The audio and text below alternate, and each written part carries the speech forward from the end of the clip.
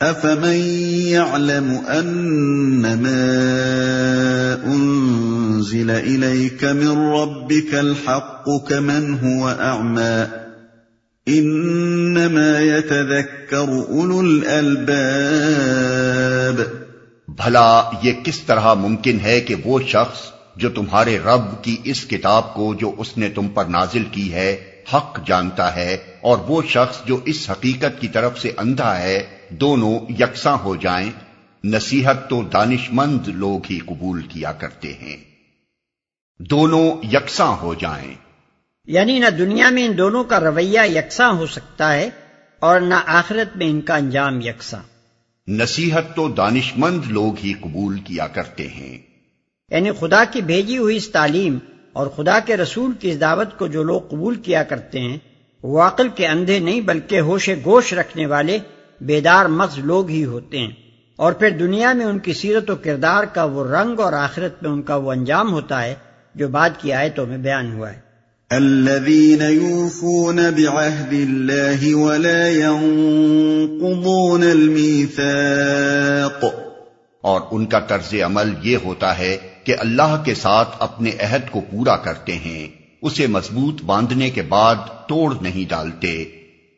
اس سے مراد وہ ازلی عہد ہے جو اللہ تعالیٰ نے ابتدائے آفرینش میں تمام انسانوں سے لیا تھا کہ وہ صرف اسی کی بندگی کریں گے۔ یہ عہد ہر انسان سے لیا گیا ہے، ہر ایک کی فطرت میں مضمر ہے، اور اسی وقت پختہ ہو جاتا ہے جب آدمی اللہ تعالیٰ کی تخلیق سے وجود میں آتا اور اس کی ربوبیت سے پرورش پاتا ہے۔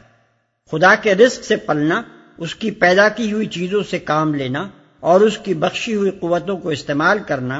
آپ سے آپ انسان کو خدا کے ساتھ ایک میثاق بندگی میں باندھ دیتا ہے، جسے توڑنے کی جرت کوئی ذی شعور اور نمک حلال آدمی نہیں کر سکتا، الا یہ کہ نادانستہ کبھی احیاناً اس سے کوئی لغزش ہو جائے۔ والذین یصلون ما امر اللہ به ان یوصل ويخشون ربهم ويخافون سوء الحساب۔ ان کی روش یہ ہوتی ہے کہ اللہ نے جن جن روابط کو برقرار رکھنے کا حکم دیا ہے انہیں برقرار رکھتے ہیں، اپنے رب سے ڈرتے ہیں اور اس بات کا خوف رکھتے ہیں کہ کہیں ان سے بری طرح حساب نہ لیا جائے۔ جن روابط کو برقرار رکھنے کا حکم دیا ہے یعنی وہ تمام معاشرتی اور تمدنی روابط جن کی درستی پر انسان کی اجتماعی زندگی کی صلاح و فلاح منحصر ہے۔ والذین صبروا ابتغاء وجه ربهم وأقاموا الصلاة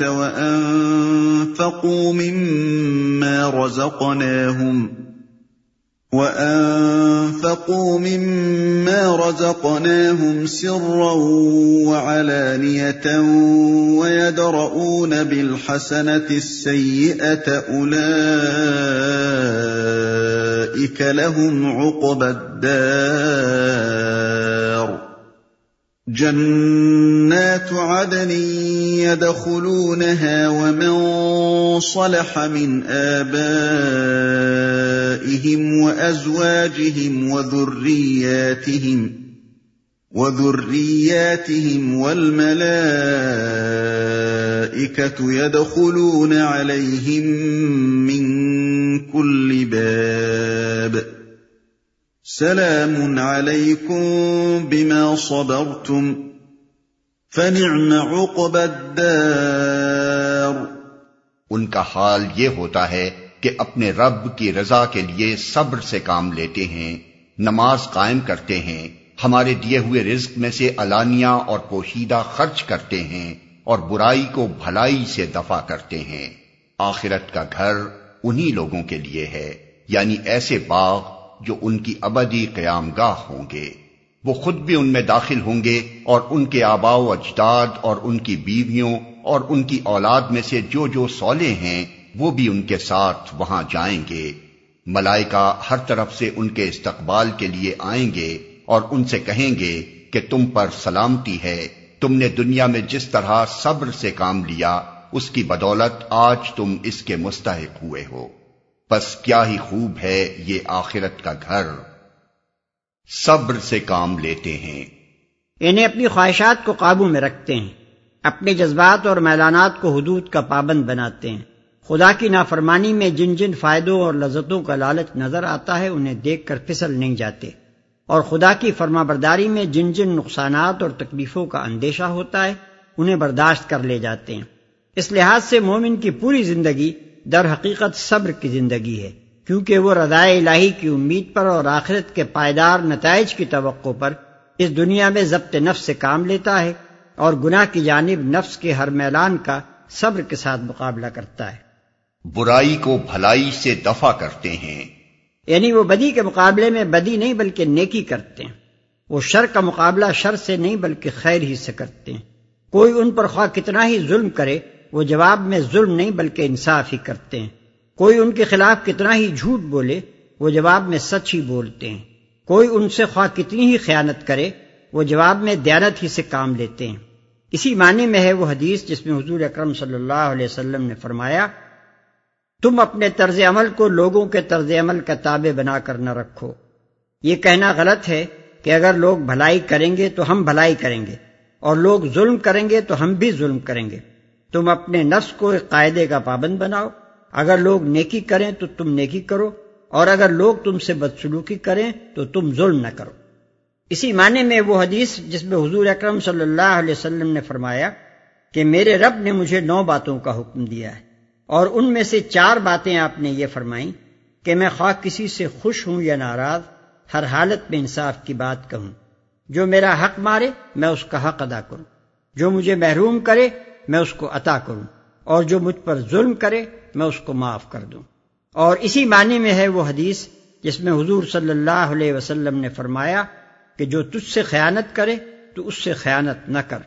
اور اسی معنی میں ہے حضرت عمر رضی اللہ عنہ کا یہ قول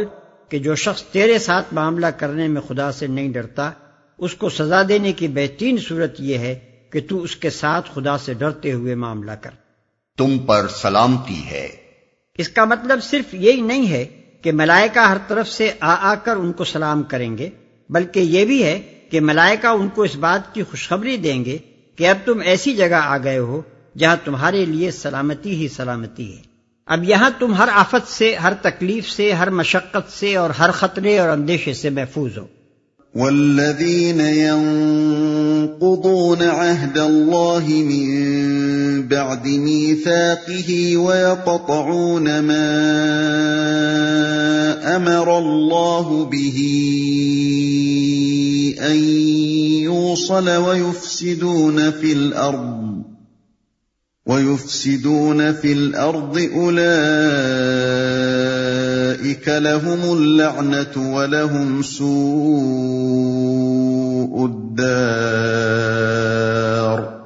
رہے وہ لوگ جو اللہ کے عہد کو مضبوط باندھ لینے کے بعد توڑ ڈالتے ہیں، جو ان رابطوں کو کاٹتے ہیں جنہیں اللہ نے جوڑنے کا حکم دیا ہے، اور جو زمین میں فساد پھیلاتے ہیں وہ لعنت کے مستحق ہیں اور ان کے لیے آخرت میں بہت برا ٹھکانہ ہے۔